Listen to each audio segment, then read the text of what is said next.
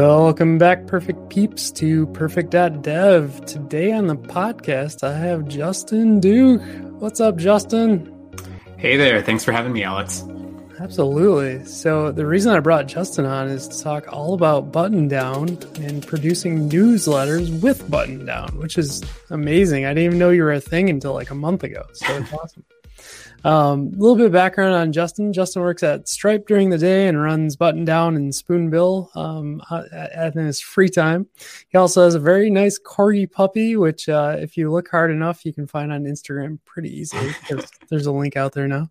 Also a mentor and mentors aspiring technologists in partnership with Unloop. So you'll have to tell me a little bit more about that. But also with what precious time remains, he is generally either playing video games, watching Miami sports, I'm sorry about that one, or writing for, I always mess this up, is it Arcana.computer?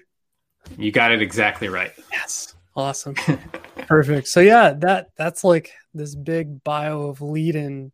So tell me, like, do you want to talk a minute about like how Button Down became a thing and why you created it? I'd love to. I like to think of Button Down's origin story, so to speak, is like a classic example of what not to do, which is I had been using a tool very similar to Button Down for a long time. I ran my own kind of like personal private newsletter. It was just like a couple hundred subscribers, not a big deal. I was using this tool called TinyLetter, which had been around, I think, since I want to say like 2007, 2008. And just like was sort of janky in the way a lot of software that hasn't been touched in 5 years is janky, of like, sure. Oh, page load times are really slow. And like this thing just silently breaks and I didn't realize it. And I have to like do this really elaborate process of going from Markdown to HTML to email HTML just to send out an email.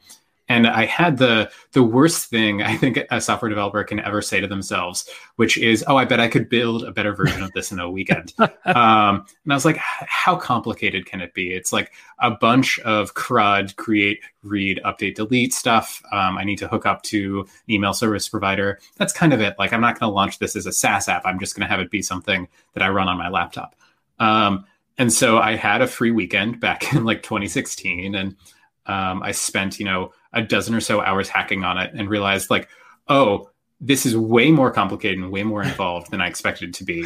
But also, oh, this is really fun. Like, I'm really enjoying it. I think there's a particular passion and excitement that comes from building something where you're going to be the first user of it. Yeah, for sure. And so instead of it taking a weekend, it took around like a month and a half. But it slowly grew from this thing that I just wanted to be like a self-hosted app that I could open source to a thing where I was showing friends like screenshots and demos, and they're like, oh, I would use this. Like, I'm looking for a better tool to do this thing. And so I ended up like building out a user model and publishing it through Heroku and like making sure that it could actually scale beyond just like my meager subscriber base. And it's been, a passion project ever since. It's really grown organically, as to your point, newsletters have kind of exploded in size and fervor over the past 18 months. But it's always just been this thing that I wanted to use it. And even now, even with so many other folks using it, like that's kind of been my guiding principle of what is the tool that I would want to use? What do I want to see existing in the world? And how do I bring that about? So the TinyLetter part of that, was that an application that you were having to run on your own, or that was a SaaS product as well? It was a SaaS product, and it was completely free, but it had some limitations. It was purchased, I think it was originally ran as a startup, and it was purchased by MailChimp as sort of a like down market complement to a lot of their very upstream, very like e-commerce focused offerings. So I know, like even on the Button Down kind of main site before you get signed up and everything, there's kind of at the very bottom of the footer, there's comparisons and there's things like TinyLetter, and the one that stuck out for me was like ConvertKit, because I hear that all the time. Did you ever think like, I'm going to become a player that kind of goes against all of these other newsletter products out there? Or you're like, your mind's just become blown, like how big this thing's grown so far? I feel like the suave answer is to say the former, right? And be like, oh, I had all of these grand aspirations and I knew that this was going to become a wild success. And that's just not true. Like I built this thing thinking, hey, there are probably a couple folks who have a similar use case for me, a similar use case as I do. And I bet they would really like to use this, and maybe some folks will even want to pay for it. But I never thought of it as like a market entrant, so to speak, of like, sure, this is going to be a thing that's in the competitive landscape. But one of the things that I did have a certain level of conviction about is like, there are a lot of really, really good email and newsletter tools. Like ConvertKit is one of them. It's a really great tool for a specific use case, which is like building out drip sequences and really complex automations. But I was coming from a place of, I didn't want all that. I didn't need all of that. I just wanted a very minimalist sort of feature set of, I want to send out emails every weekend, and I want to be able to like keep track of my subscribers and have nice archives. But that's sort of it. I don't need, complex interfaces. I don't need really sophisticated automation. I just want the bare necessities, and I want it to work well. Sure. I think that makes for a really good, like, if I look at Google and everything else that grew out of just like the simplicity of it, right? You want it to work very well and it not be overly complicated. And then, you could hide features even and build stuff out of it, which I think you have done very nicely. Just kind of looking back through the history and like all the different tools, the analytic tools and things that you're building out of that. I want to take a minute and just spend some more time like on your past, because I'm super curious. Like, I see you work for Stripe. Is that kind of on front end stuff, back end stuff? Like what allows you to do so well on Buttondown that you're working on each day? All across the board, and to kind of give like the sort of SparkNotes version of where I've spent my time since graduating college. Like, I worked at Amazon, really, really big company. And I worked at a Series A, Series B size technical startup after Amazon. So kind of did really, really big company, really, really small company, and now Stripe, which is somewhere in between, like a very established player. And I actually started. Yeah, exactly. That is very true.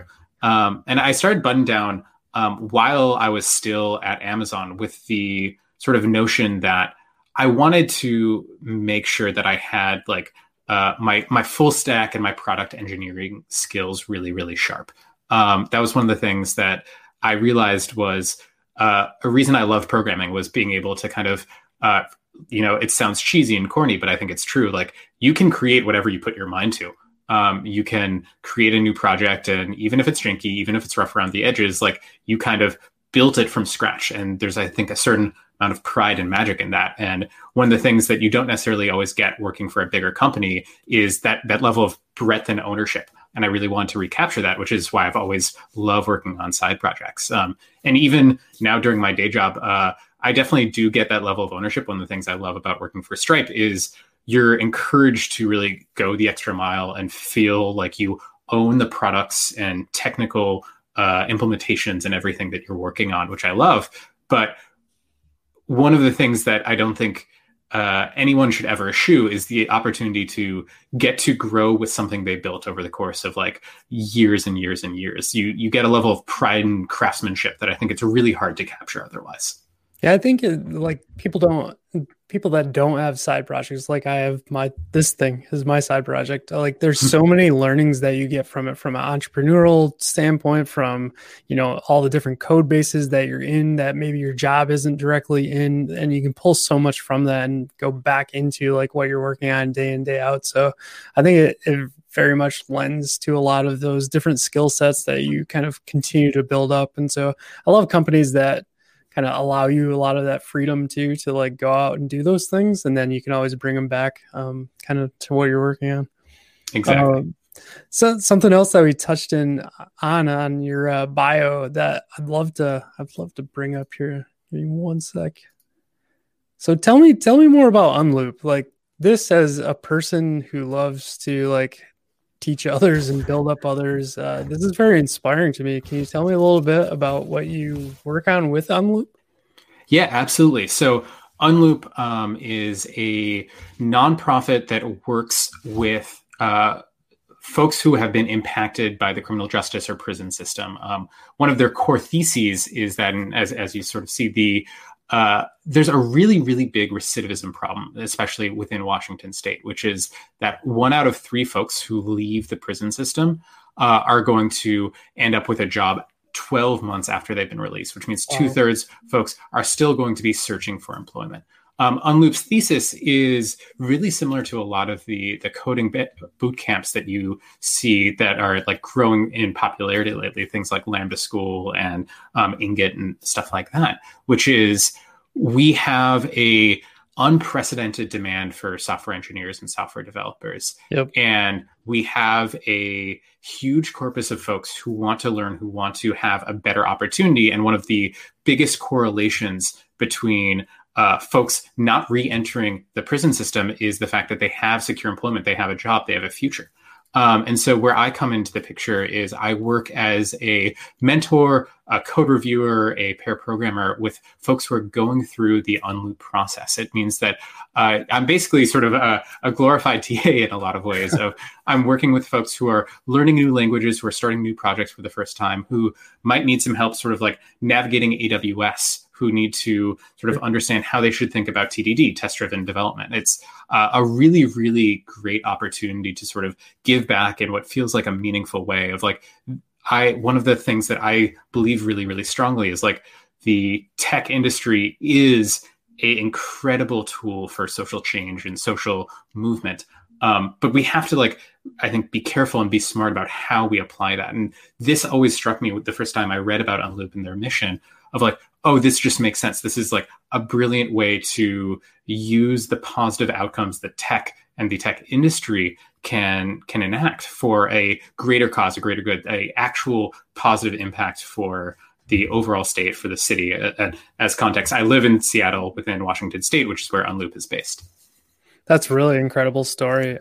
Something I noticed on that front page, and also before I forget, like 12 months is a long time to go without a full job, or even like, I assume scratching together part-time jobs or whatever. But one thing that really struck me on that front page was it seemed to be some very young kids. So is it also not just the people that have gone into the prison system, but their families that were impacted as well? Is it kind of getting the rest of the family or the kids on the right track to be successful too?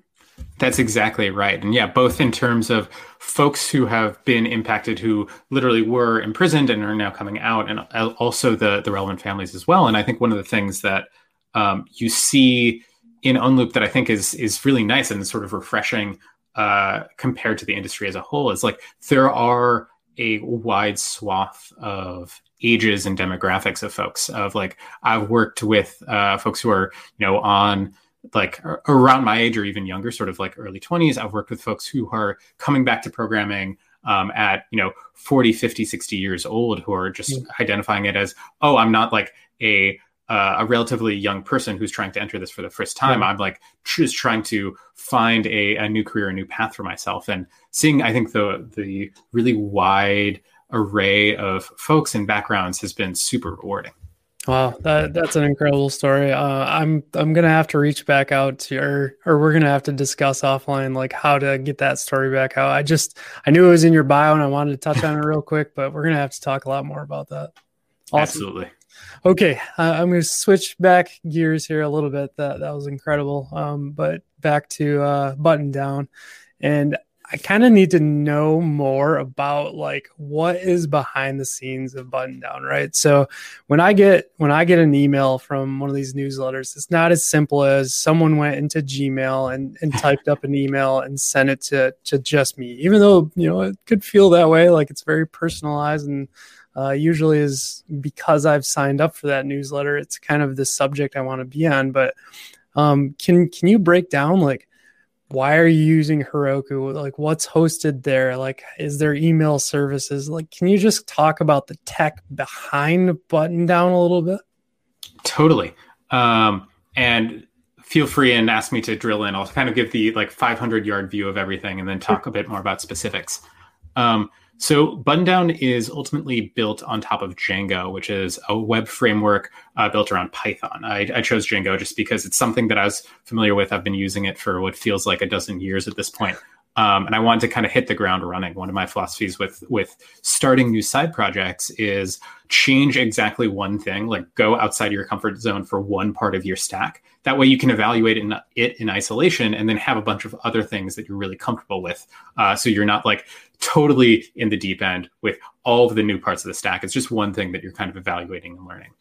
So I use Django for the core backend, and I use Okay. Vue, which is a front end framework kind of similar to React or Angular or Svelte for the front end. It's based around this concept of like single file components, which is, okay, you're going to have your HTML, the JavaScript that powers your HTML, and the CSS to style your HTML all in one convenient package. So everything's pretty localized. And then you can tie that together with a lot of the sort of functional frameworks that React has made more common and more popular, like state management, routing, and those sorts of things. So And then, Django, go ahead. Django, I'm not that familiar with. Is that comparative to like maybe a PHP on the back end? Or like, is that a microservice? Like what's Django look like? I think the shortest definition is Rails, except in Python, Okay. because it really is similar. It focuses on the MVC or model view controller framework. It's pretty opinionated in terms of what you can do with it and what you can't. And it also has a really robust third-party packaging and plugin ecosystem. So like you don't have to reinvent the wheel a lot with it, which I really respect. I don't have to be like, oh, I need to develop two-factor auth from scratch just to get two-factor auth working. There's going to be a third-party plugin for that. I don't need to reinvent like gravestoning records for that. There's already a plugin for that. It has a really vibrant and helpful community, just like Python altogether, which I find super valuable. So that's the actual like server. Is Vue actually hosted on its own statically, or you're actually serving up Vue files through that somehow? The former. It's Vue is being hosted statically on a combination of S3 and AWS CloudFront. Cool. Yeah, that's really neat architecture. Sorry, I completely interrupted you. So if you want to keep going through the breakdown there. No worries. So Django and Vue is sort of the core backend and front end stack. It's all being hosted and vended by Heroku, which is a platform as a service that's been around for a while. I know there are kind of like new hotnesses, so to speak, in terms of things that are trying to do Heroku, except in a more modern approach. Render, I think, is a very common, very recent, popular version of that. But Heroku is one of the things that I have used a handful of times. I know its edges and its benefits and drawbacks, and I just like have a level of muscle memory with it, so to speak, that it always seemed useful to jump on. There are parts of Heroku that I don't use, and I instead go, quote unquote, close to the metal with AWS in. For example, all of my databases I don't use Heroku for, I use AWS. And that's mostly a cost-benefit analysis of, sure, I'm going to have to put a bit more effort into getting it set up and running originally. But AWS is just going to be cheaper than Heroku or a similar managed solution. Yeah, very cool. So when you talk about like databases for those items, if you don't mind me asking, is it mainly like Dynamo that you're using at that point for all of that, or is there something deeper that you have to use for like SQL-based queries and things? Yeah, I'm a little bit old school. I swear by Postgres and pretty much everything I can do. I use RDS, I use relational databases, and again, that's a level of familiarity that I just feel good with. Postgres is really powerful, and I know how to do most of the things I want to do with it. Dynamo is great for really write intensive or really horizontally scalable solutions.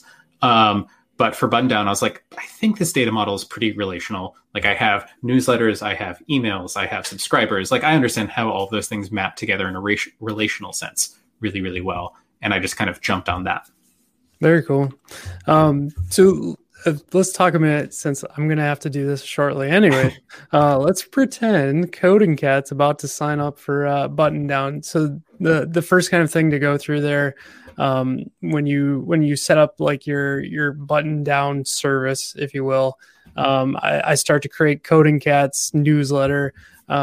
There's kind of this piece in there that starts to say, like, are you hosting, or are you using your own domain? Are you not using it? Can you talk a little bit about like some pros and cons there for using mostly like Buttondown as it is, versus using your own custom domain and those sort of changes that you might make? For sure. One of the things that I felt kind of passionately about when building Buttondown was the idea that it should be a white label service of like, you are ultimately sending email newsletters. Like you were saying earlier, the joy of newsletters is it's when you receive one, it kind of sounds like someone's just writing to you in Gmail, right? It's not like coming from some sort of like grand third-party service. It feels very personal. It feels very like peer-to-peer. And I wanted to like honor that as much as I could with Buttondown. And so some of the functionality I built out was around like making sure you could send from your own domain, making sure you could host all of your stuff on your own domain. The idea being, if you wanted to your button down newsletter doesn't have the word button down on it anywhere. It is just a newsletter that you are using a white glove service for. And so we actually have a pretty even split of folks who are kind of bringing their own custom domain and hosting their stuff and sending from their own IP or domain versus folks who are using Button Down's explicit domain. And it's been one of the interesting things to watch as Button Down has grown, which is a lot of the early users were very technical, had similar use cases as me. They would always be sending from their own domains. They would be sending from their own IPs because they just wanted the like customization and the fiddliness that Button Down offered. And now as it's grown and hit a bit more of like a mass market stage, more and more folks are just saying, oh, but I don't want to deal with DNS records. That's kind of a pain. Like, just handle all of this for me. I don't care if it says like at mg.buttondown.email at the end of it. That's completely fine. I just don't want to have to worry about that. And one of the interesting things has been how to strike that balance between like really, really nice, sensible defaults versus allowing escape hatches for advanced and technical users.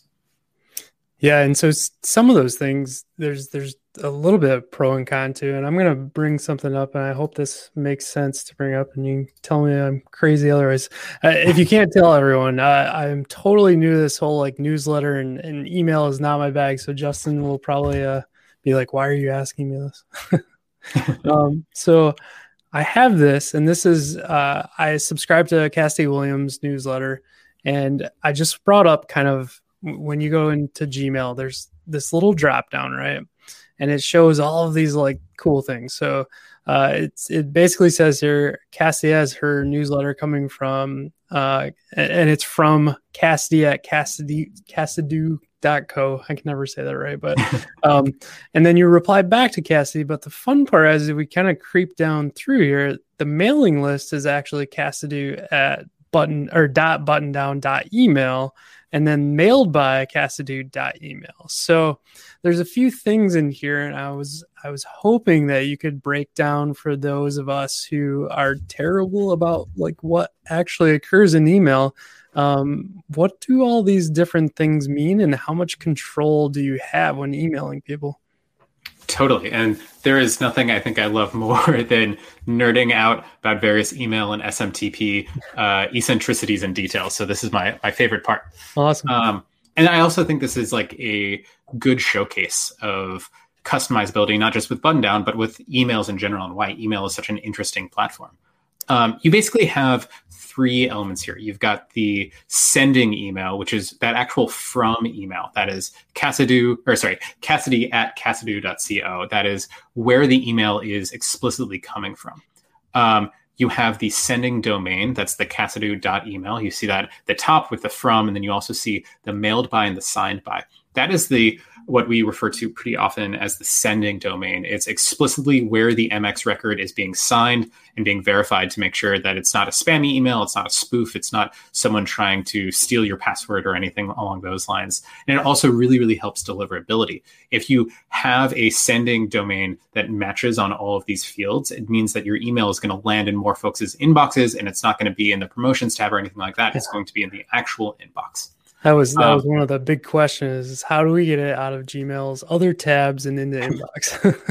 Totally. And a sidebar on that is, because I always find it interesting, is like it is sort of a cat and mouse game. And it's one of the things that I think Gmail does explicitly like really well for a black box implementation of like, from their perspective, they don't want you to have ultimate control of what tab it's going to land in, right? Because if everyone was given the opportunity, they would all say, oh, this needs to be in the main tab because it is important. It's going to get read more that way. And I talk to a lot of folks who are like, how do I get this out of marketing? How do I get this out of newsletters? And the shortest answer is not even based on the headers. It's based on the content of the email itself. And it's about what does your email contain? If it is like Cassidy's email, where it is mostly prose, it has a bunch of links, it's not heavily styled, there aren't a lot of images, that's something that's going to generally land more in primary newsletter inboxes, as opposed to something that is like, your traditional e-commerce email. You can imagine like 5 different background colors and a bunch of hero shots of different products and links out, not much actual text. And that's the thing that gets caught in marketing, gets caught in spam filter, et cetera, et cetera. Sorry, that was always a fun digression because I like to talk a lot about sort of the Gmail filtering rules and how No, they. I think that's fantastic because I feel like other marketers, if you will, are doing something wrong because they constantly end up in there. And it's like, why wouldn't you like tweak some things to get out of that? Like, yeah, I get it. Like a lot of people might not use tabs, so they're going direct to the inbox, but essentially there's a lot of tools out there that you can send a email to, like a test email, like test blah blah blah at gmail.com, and it will fire through all those tests. And just sending it to that and noticing like this isn't even gonna come close to your inbox, like is that something like you even think about in Button Down to add like a tool like that to say you're gonna like 95% chance end up in inbox? Is that something that's on your list of the roadmap or whatever? Totally. And even explicitly, the email service provider that I use pretty heavily called Mailgun has that exact API that you're talking about, which is this is a simple REST API. Send us a subject and some bodies, and we will figure out just on average with our test inboxes where it lands up in. And I've kind of had this like nagging to do for, gosh, I don't know, maybe 2 years or so, ever since they sort of launched that, of like, okay, I feel like I should build this out into Button Down at some point. This seems like it would be really useful. I know people would use it. And one of the things that I've like really struggled with and also grown with as Button Down has increased in size and has matured a little bit is figuring out how to limit the surface area and the scope of what Button Down can do. Sure. Like one of the things that I took for granted when I was first building out and launching Button Down is like the MVP, the V1.0 was how easy it is to cobble on more and more features over time of like, oh, well, I know I want to handle tagging, so I'll add tagging and I'll make a nice tagging interface. Oh, I want to have this setting for overriding the specific transactional email, so I'll add a page to do that. And over time, you get this level of like technical and product detritus of your product can collapse under the weight of all of the various knobs and switches. And I know, like, especially, I think of 2018 for me as the year of scope creep because I was just adding a bunch of stuff. It was like I had this mental calculus in my head of, oh, this person says they would sign, a $99 a month deal if they could do this thing with Button Down. Of course, I'm going to build that out. Right, but then you do that 10 times, and suddenly you have 10 features that are all kind of one-offs that don't really fit into an overall cohesive product. Right. Especially for something like Button Down, where my goal is to have it be simple and minimalistic. And then you look at how much time you spent for all those one-offs. Was it really worth the $99 a month, right? Exactly. Especially when you realize, oh, I've had to do so many bug fixes and like database migrations and little paper cut cleanups for that one thing. It spirals out of control pretty quickly. And so whenever I like think of a new roadmap item that I really want to take on, because I do have a laundry list of things to always like consider. You sort of hear of it as the freezer, the icebox in agile senses. My question is sort of like, would the majority of Button Down users find this useful? And then secondarily and selfishly, would I find this useful? Yeah. Because after a certain point, I do have to, I think, curtail the solution space of what Button Down can do. I've offboarded a lot of customers who are just like, man, I really want email automation. I really want A/B testing. Like, I completely understand that's a completely valid request, but I'm probably just never going to build that. Like, it's too complex. I feel like it would be betraying what the core value prop is of the product, and making the product better for 1% of customers is not necessarily worth making it worse for the other 99%. Yeah. And the nice thing there, you do allow like the full API access too. So if they wanted to like add their own automation to that piece of it, they really could. It'd just be outside of Button Down, right? Exactly. I think of the API and things like Zapier as like the escape hatch for me being like very peculiar and particular with the interface of like, if you really want to just use Button Down as infrastructure and like build up your own Rails and everything else, you can do that. I make that possible. You're just going to have to exist outside of the UI to do it. Yeah. So yeah, we went down a little bit of a path there. I'll bring it back up. I thought it was a good path, so we should stay on it. So we covered like the from and then the reply to. I feel like you can put anything in there essentially, right? Mm-hmm. And then basically I'm really curious about like this mailing list. Is that something that is coming from Mailgun, or how does that get associated? Great question. Mailing lists are sort of an esoteric email feature, which is exactly what it sounds like. It is a unique identifier that you can give to an email, like a periodic email that's going out to multiple people. And by itself, it doesn't do anything. Okay. The way it gets some level of like power and gravitas is from things like Gmail that will build out functionality around it. Like you can see on this, there's a filter messages from this mailing list button. I know me personally, like for all of my periodic, say like weekly and monthly newsletters, I filter them to a specific tab and I kind of read through them as if it's like an RSS reader. Yeah. And this makes it really, really powerful and functional. You can override the idea if you want to. It doesn't have to be your username.buttondown.email. You can set it to whatever you want. It just needs to be something that is globally unique. It's kind of namespaced in a way. Gotcha. Okay, cool. So yeah, I was kind of curious why like this switched to buttondown.email versus everything else having the Cassidy.email. So that's interesting. Totally. And then so Cassidy actually has this set up on her own domain like this, I believe, unless I'm totally crazy here. Typically, if someone just came in, didn't set up their own domain or anything, these would also be mailed by and signed by buttondown.email, correct? Yep, exactly. Okay, cool.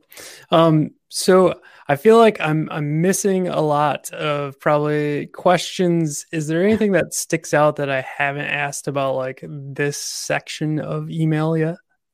No, I think you've covered all the bases. I think the one that has a lot of complexity that Buttondown thankfully hides is sort of that last one, the security and the signed by. Dealing with SPF and DKIM, which are two sort of encryption and spam prevention protocols. That's one of the things that like I really hope no one has to deal with it to the scale and level that I've dealt with it. It's something that should just work, right? Of you own this domain, you send some records and you're good to go.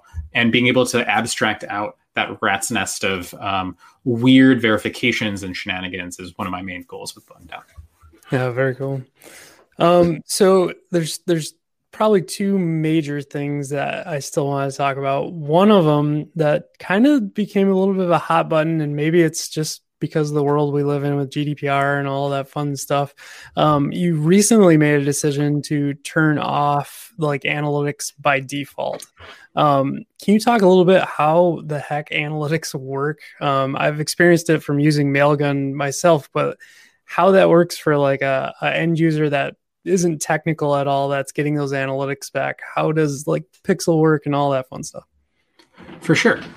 So when people talk about email analytics, they're talking usually about two different subsets, open tracking and link tracking or click tracking.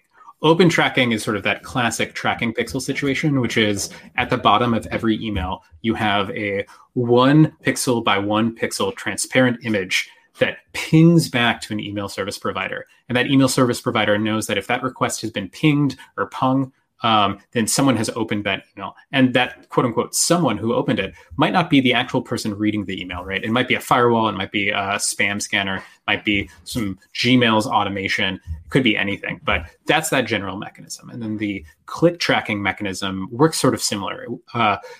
ESPs like Mailgun or Postmark or Amazon's simple email service do what's called link rewriting. It says, okay, if you're going to send a link to google.com, we're going to transform that link into, to take Mailgun as an example, mailgun.com/tracking/google.com. That way you're routing through our services and we can see if that link is being clicked, we can mark a database entry, send out a webhook event, and we'll know. And you still end up at the same place, but we kind of sit in the middle so we can get some analytics.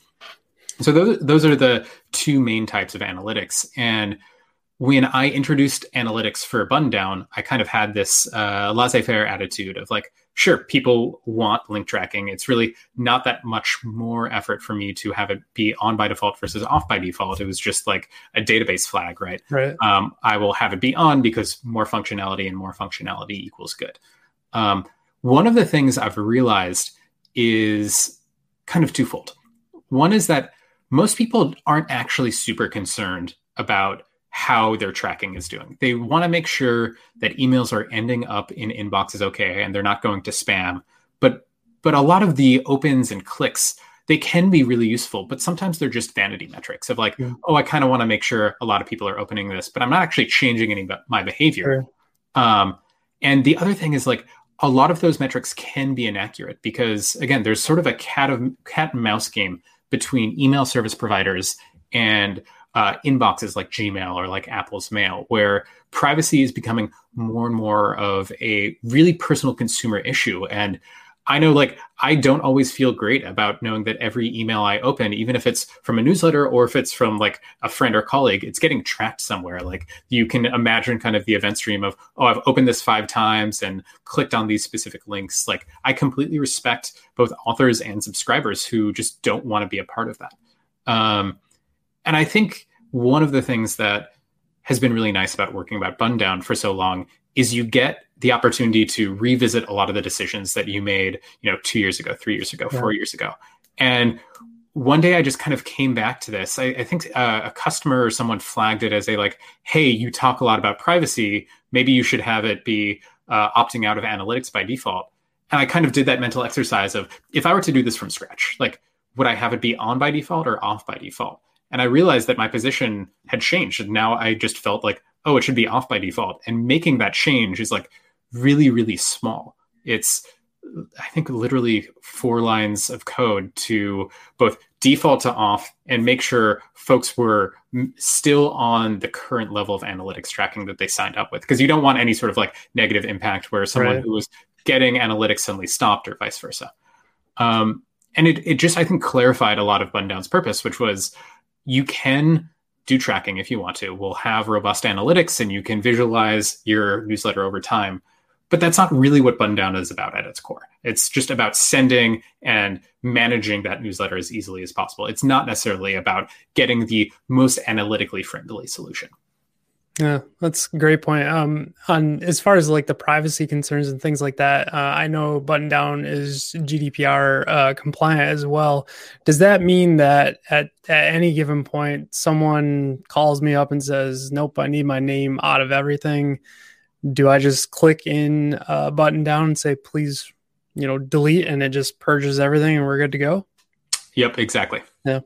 So that pulls out like the analytics side too, I assume.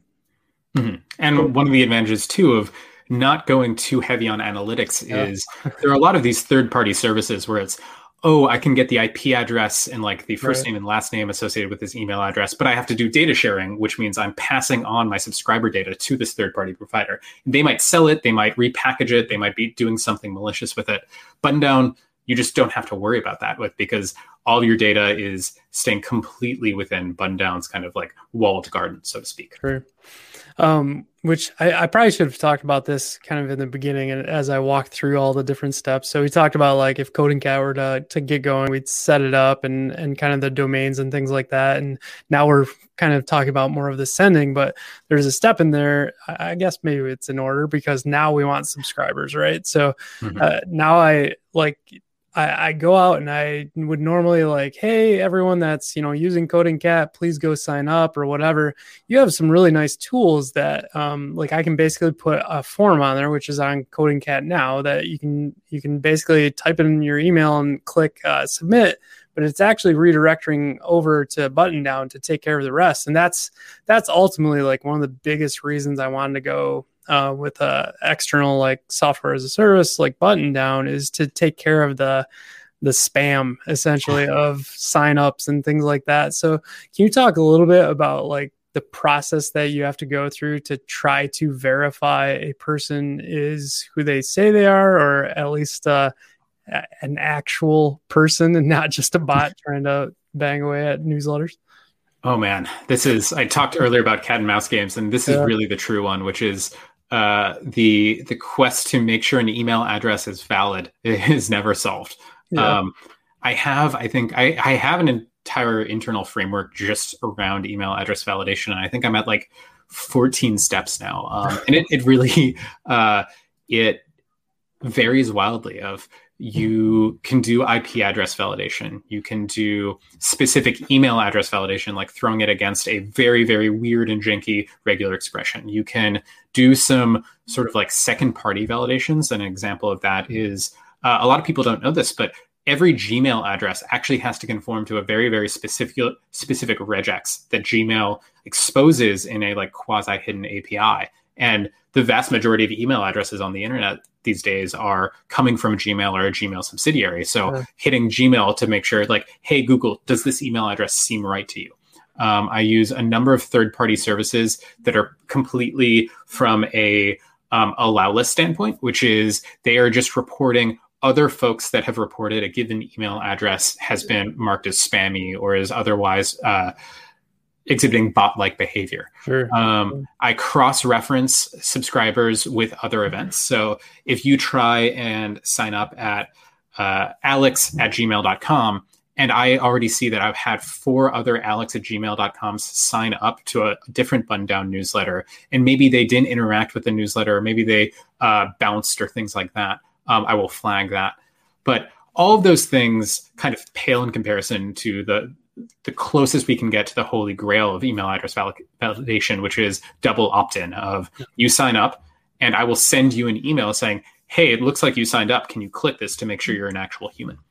And obviously that's an additional step. A lot of folks don't like the fact that like, oh, there's a part of the funnel that we're injecting and not as many people are going to actually go through and click that. But that is sort of the ultimate answer to make sure like, hey, all of these subscribers that I'm seeing in my list are completely valid. I know this because they took the trouble of going into their email and clicking a link to make sure that they're human, that they opted into this behavior.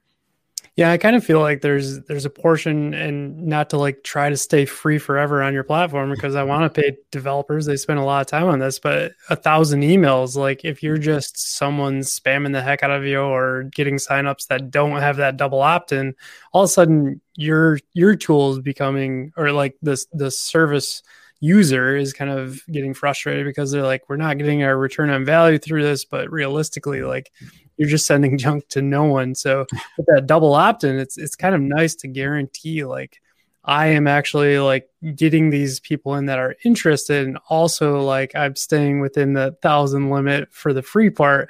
And then once it explodes past that, like that's a whole different story, right? So it's a big struggle, I think, to get through that, but I would not want to do any of this on my own. So when we had like our WordPress site up, or even like our current site, we have so many like Russian emails that come through with like every letter dot is like the character in it. It's just like, oh, this is so frustrating. You know, it's total garbage, but it's like, how are you going to deal with that? And so the fact that you're taking so many steps for us to like deal with that already is fantastic. So that was one of the biggest reasons that I started looking at Button Down after I saw Cassidy's newsletter coming out, using it. So really appreciate all those steps that you've put in there. I feel like I'm probably missing 1,000 things. Is there anything else that you can think of that I'm just blatantly completely missing from Button Down, or you want to tell the users about? I think the biggest question that I still get from folks who like Button Down kind of abstractly is they like, oh, I want to start a side project too. I want to grow something. Like, where do I get started, and what should I know ahead of time? And I think the answer to the first one is just get started with something that you want to see in the world. Like, it's a cliche, but it's true. Like, you need to have a good amount of intrinsic motivation to really carry something across the finish line. And then once you do, and once you get to that stage of iteration and slow growth, it's really, really rewarding. And it's really hard to do that if you don't put in the effort to build something that you really enjoy and that you want to use yourself, even if you are the only user there. Right. So that's one thing. And the other thing is like, Button Down was not large. It was not used by more than, a couple dozen people for the entire first year of its life. It existed as a thing that like I posted about on Twitter, and then I used a handful of times and was constantly using, but it wasn't really growing a lot for its first year. And I think a lot of folks who I talk to who are looking to start new projects kind of get maybe dismayed. Like, there's this idea that you launch and you go viral and it's just a rocket ship from there. And like suddenly you have a very successful side project. And the projects I admire don't actually follow that pattern. They follow the pattern of someone slowly hammering away at a interesting and difficult problem for a long period of time, and success slowly and organically finding them. You're never going to have that metaphorical windfall on day one or day two. It's more a slow process of growth and improvement. Yeah, great advice. That's fantastic. Have you seen anyone that uses Button Down that because of their newsletter, they've really like blown up? I've seen a handful of folks, and it's really exciting to see. It was also one of the funnier things to see, which is I have a lot of, as we were talking about earlier, like anti-fraud, anti-spam detection. And the first few times I saw newsletter authors go really, really viral, where they hit the front page of Hacker News and Reddit, it actually triggered some alarms and some pages on my end of like, oh, this person is getting thousands of subscribers in the course of like a couple hours. There must be something fishy going on here. And I like reached out to the person. I was like, hey, I'm seeing a lot. And he's like, yeah, check out Hacker News. And I was like, oh, congrats. This is really, really cool. And seeing someone go from like literally starting from nothing, importing like an initial corpus of 3 or 4 subscribers to having tens of thousands of subscribers entirely on Button Down is really, really cool. It makes me super happy. I think you just gave me the chills, like just thinking about that. That's incredible. The product you made, you're now making all these other people successful by using. That's an awesome, awesome story. Congrats, Justin. That's amazing. Thanks so much. So I think it's a good time to break into a fun part of the pod we like to call Perfect Picks. And Justin, you have been kind enough to provide your picks for me. And so I'll bring up your first one. So I just finished up this weekend a video game called Celeste. Celeste is a platforming video game. If you've ever played, Super Mario Brothers, one of the old ones that's entirely 2D, it's kind of similar to that. The concept is you play as this character, Madeline, who is trying to climb a mountain purely because she wants to climb a mountain. She's kind of in a rut in her life, and she needs to do something big and impactful to like sort of shake things up. I loved this game. Like, I loved every part of it. The music was amazing. The plot was like very, very sweet. The graphics are gorgeous. It's sort of in this retro pixel art style that I really, really love. But the core of the gameplay, I just found so enriching because it's frustrating. You die a lot. Like, you're going to have a lot of parts where you like fall over the edge or you jump into spikes. But one of the things that Celeste really, really focuses on is like, that's completely fine. Dying a lot is actually a badge of honor as long as you finally get past the stage and you get past the pitfall. It focuses on quick iteration loops, which I found like very resonant to my programming life as well, of like, you're going to die 50 times just to get past this one area, but you're going to do so in the span of like 7 or 8 minutes. So it's really not painful. You're not waiting through game over screens, and you're not like waiting for the game to reload or anything like that. You die, and then a second later, you're back there to try again. You get a real sense of like seeing your skills improve in a game that I haven't felt in a while, of like, I could just tell after going back to the first few stages, having completed the game, just how much better I was, which was like a really cool experience of like, I generally don't think of video games as something that are, methods of self-improvement. Usually for me, it's more a method of escapism of like, I want to turn my brain off at the end of the day. But Celeste inverted that for me. It was like, I'm trying to focus to be better at this game. And it really, I think, tied in with the game's messaging and the game's story in a way that was super rewarding. Oh, that's really incredible. I'm going to have to show this to my son. He's about to turn 12, so hopefully it'll work out for him. Nice. Your second pick.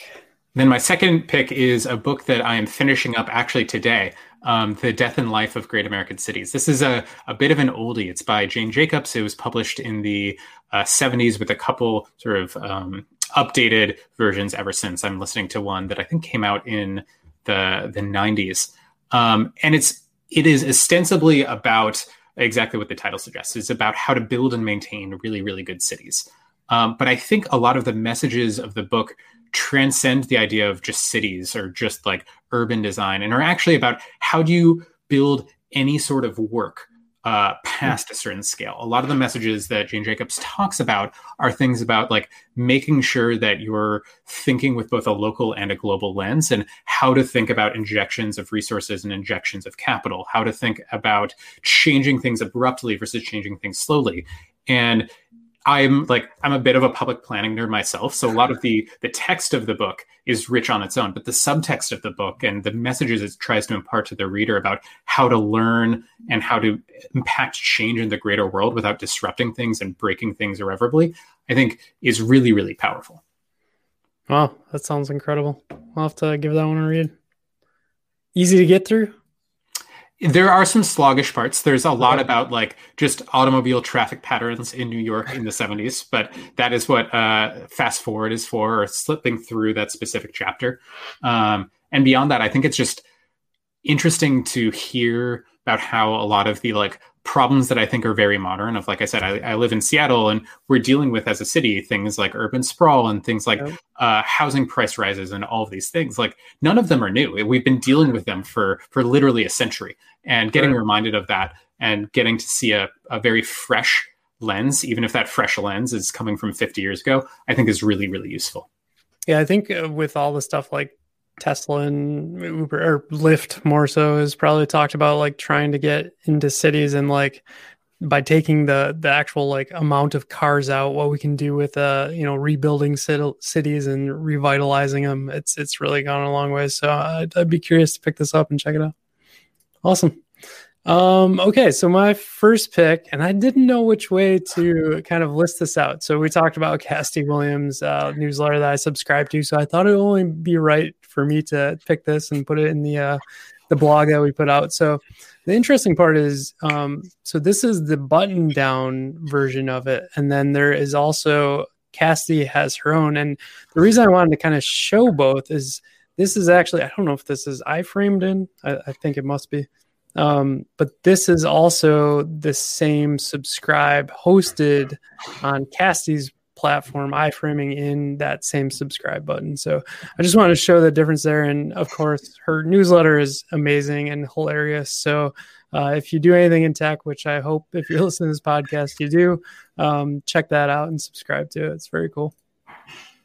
I also always try to do like a non-technical pick, and I'm about to run a marathon, and these have been fantastic. So I've always used Goo and stuff like that for marathons, and this is like more of a water soluble, and so it's a sport energy gel that you can take, and you don't have to like chug a whole thing of water with it as you're going. So I highly recommend these. I've been using them for training now, and I'm looking forward to using them in the half. They don't make my stomach like turn upside down and feel horrible the rest of the day. So another fun pick there.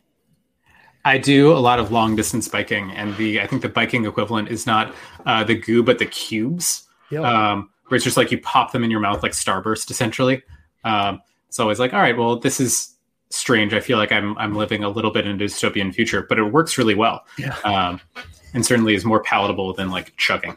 Yeah, my buddy does a lot of gravel bike races, like across Michigan. He's done one and stuff like that. And he's always telling me, "Oh, do this, do that." I'm like, I can't carry all this stuff. Like, what you have a bike to hook it to? Like, I can't carry this around.